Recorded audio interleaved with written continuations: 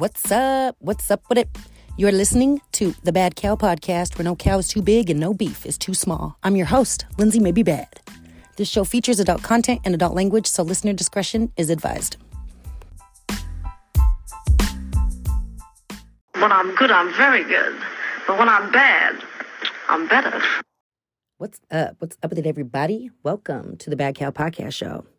First things first, before we get started, I just want to say thank you to the returning listeners who came back, the new listeners who stopped by. You both chose to have me in your speakers today, and I really appreciate it. As always, I hope you enjoyed today's badness. Here we go. All right. What up, bad bitches? So, Stanford prison experiment. Let's just jump right into it. There was this doctor, this psychology professor he taught at a whole bunch of universities, but at this particular time in history, he was teaching at Stanford. And he designed what is now known as the Stanford prison experiment. It was August of 1971. Dr. Philip Zimbardo and his research team at Stanford wanted to study the human behavior as it pertains to being in a incarcerated environment. He wanted to have a simulation of what prison life is like. He rounded up 24 volunteers, made 12 of them guards, 12 of them were inmates. The ones that were chosen to be inmates, they knew that they were going to participate in the study, but randomly they were arrested throughout town, like during their normal lives. Like they didn't just get to ride up on a bus and go check into this experiment. No, they had them arrested by the East Palo Alto Police Department. It wasn't even just people dressed up as cops. It was like real ass officers who fingerprinted them, booked them, gave them their little fish kits, took their names, and gave them some CDC numbers that they were going to be referred to as throughout the entire experiment. Once they were incarcerated and booked, they were taken to the basement of the psychology department on Stanford University's campus, where makeshift cells were made, and they were assigned to those cells. They got plain ass mattresses, and those cells are where they stayed for most of the day. They got to come out like a couple hours a day. Never got to go outside for fresh air. Those were the basic rules. The 12 volunteers that were chosen to be guards were given really basic instructions, but they were told that this is an experiment to simulate the prison environment. You're the guards. You need to control the prison. Like, you guys are in charge. This is your show, so run it. Do whatever you have to do to get compliance from the prisoners, anything except physical violence. All of these volunteers knew that they could leave at any time. They signed release waivers, so all that little crybaby shit that happened afterwards, I don't know what that's about. I think they just wanted to get their money but not have to stay. But so throughout the experiment that was intended to last 2 weeks but was called off in 6 days, started as one would expect, where it's kind of awkward because these people have been given these roles that they're not really in real life. They're like pretend roles, but over the course of the 6 days, like, people be taking their roles hella seriously. The guards are getting a little bit more sadistic with their punishments because they can't use physical force. So they had to do things like take away the inmates' mattresses, take away their bathroom privileges, take away their showering privileges, put them in solitary confinement, which was really like a broom closet that you just couldn't sit down in. You could stand up in. There was enough room to stand up, but you couldn't sit down. And on the flip side of that, any inmates who were behaving, they got extra privileges, which, of course, would cause a ripple divide in the inmate population. One of the participants that was an inmate said he had never screamed so loud in his life. Other people were just describing and explaining that they had severe emotional distress while being an inmate. They were feeling repressed. They were, having suicidal thoughts. This is all after 6 fucking days. Okay? Eventually, the fucking experiment was called off because some snitching ass little girl came into the room and was like, "Oh my God, I'm going to tell on you." And they called it off because she said that the conditions were so inhumane and so unethical that the experiment couldn't continue. Now, the whole point of this experiment was to study the human behavior, which I think a lot of people found the results kind of both expected, but a little bit not. I think people can understand that anyone who is in an inmate type environment where they're the inmate and they're the ones who don't get to decide shit, they get told what to do shit and they got to do that shit. And if not, they get their shit taken. Of course, that would break anybody down. I don't care how fucking tough you are. That was what this experiment was. It wasn't like all of them broke down or just one of them broke. Like, it's an even number distributed throughout the group, broke the fuck down, wanted to go home. They were sick of this shit. They couldn't take it anymore. And they were getting paid pretty good. The incentive was pretty good for them to stay, and it was only going to be 2 weeks. It's not even real prison, right? But they were stressed out. But I think what people didn't expect was how quickly people who are given some power can go dark. Because just like those inmates weren't really criminals, these guards weren't really corrections officers. Now, one thing I keep seeing pop up when I did my research about this study is everybody likes to poke holes in this experiment and said that it wasn't a true experiment. It wasn't going to have accurate results because Dr. Philip Zimbardo gave the guards instructions to control the inmates. But now, I know you guys are probably thinking like, bitch, you went to county for a weekend. What the fuck do you know about jail? You don't know nothing just because you was in there once.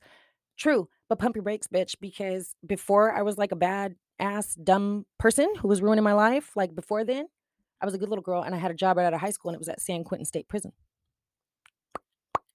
Didn't see that one coming, did you?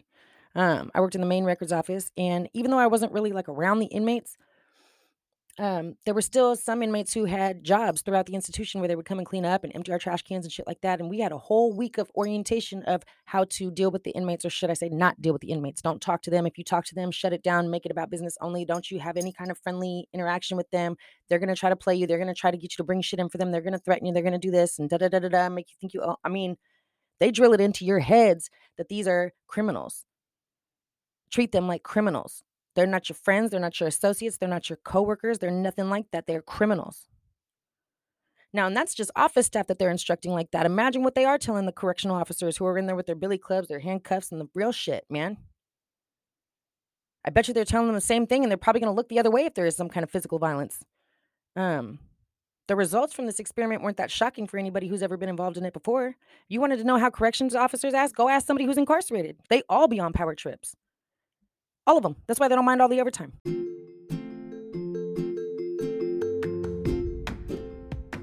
What's up? What's up with it?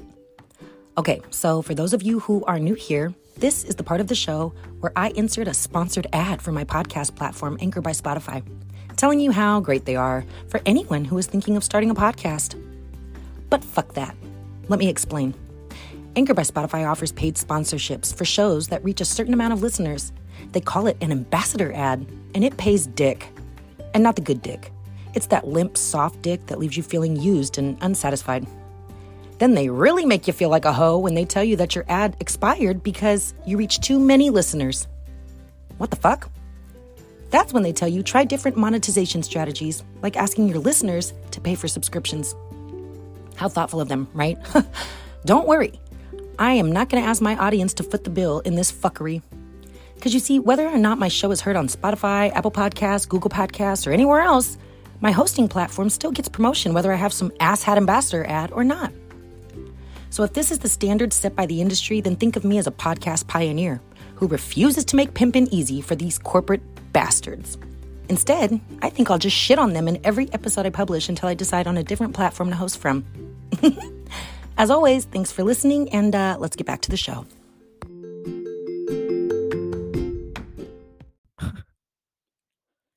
And from having been even only for 4 days on the inmate side of shit, that shit sucks. Nobody cares about you. When I was in there, I was thinking, God, like, what if an earthquake happened, man? What if there was some zombie apocalypse? What if something happened to one of my parents? They got sick and I can't leave here?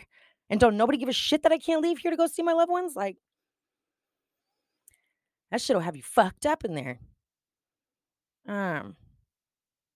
Now, although people were getting hung up on Philip Zimbardo and maybe not having the most accurate experiment, although people were getting hung up on how quickly the experiment, just like disintegrated, basically, how quick the standards of and the like basic hygiene and different things that were going on with it, like it just all kind of fell within 6 days.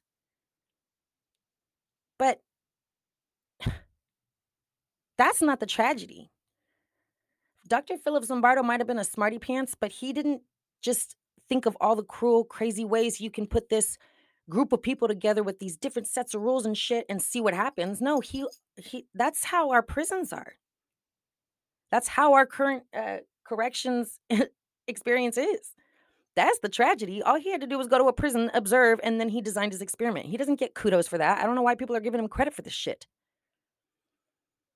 He doesn't get credit for that. What he gets credit for is discovering that anybody given a billy club and a little bit of power might be putting people in brooms closets too. Or if you get all your shit taken away, get your bucket taken away, getting your fucking mattress taken away, your food taken away, you might fucking scream louder than you ever have as well. Everything about this experiment was done to a T, just like how they do it in any other kind of corrections institution. Their mail, their visits, their phone calls were all monitored, just like fucking in real life, like the mail room I'm San Quentin.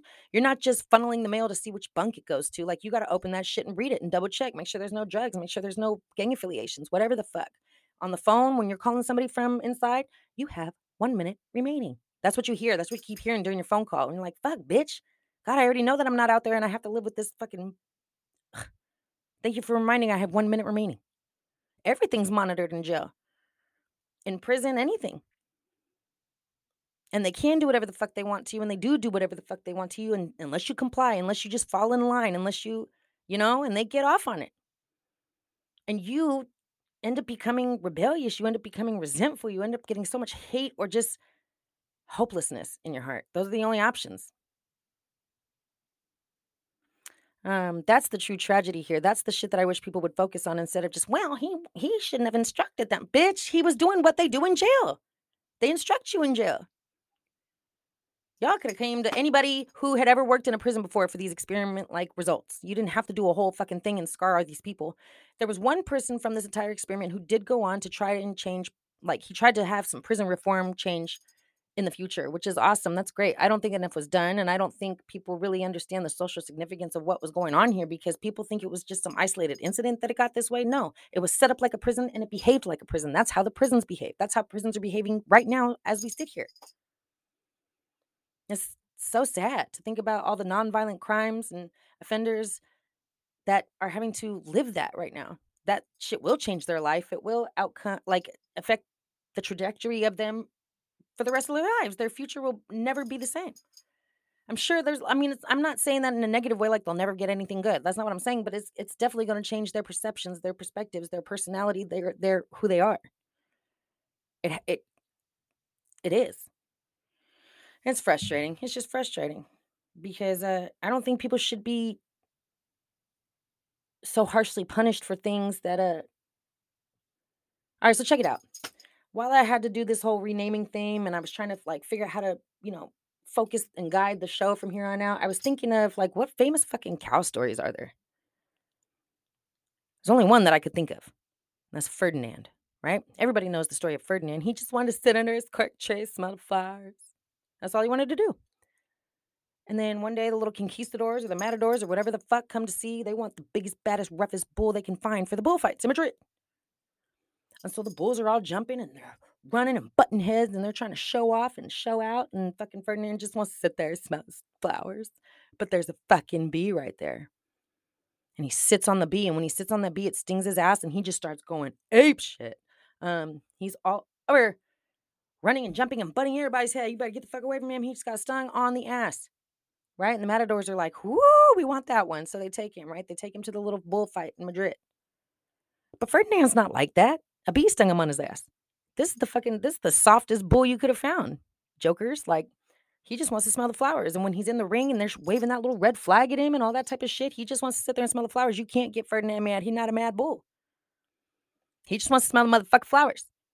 So they end up having to take him back to the little, whatever, I don't know, plantation or whatever they found him from and left him there to smell flowers for the rest of his life. And I'm sitting there thinking about this story, right? I've heard the story for a long time and I'm thinking, what the fuck is the moral of this story? Seriously.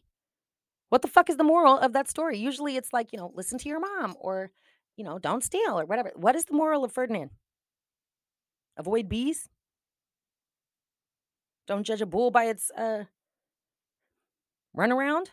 And that's like the only real motto I can find in it, or the only real moral of this story is you can't judge someone by one action. You can't judge people fully by one incident. And it's not fair to affect the rest of their life for mistakes. It's not fair to punish them for being victims of things they did to maintain. So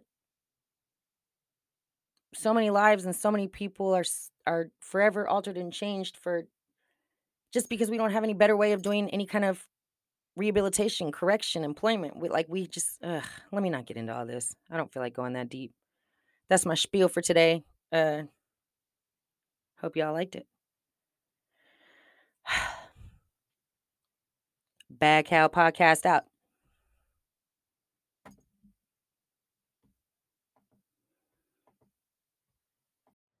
All right, everybody, that about wraps it up for today. We got another one in the books. Thank you again so much for your listening support. I can't tell you how much it means to me. If you ever want to shout me out or come see what else I'm up to when I'm not in your speakers, feel free. I'm on Instagram at Bad Cow Podcast, Facebook on Bad Cow Podcast Show. And if you ever want to reach me directly, you can do so at badcowpodcastshow@gmail.com. Look forward to hearing from you. See you next time. Bye.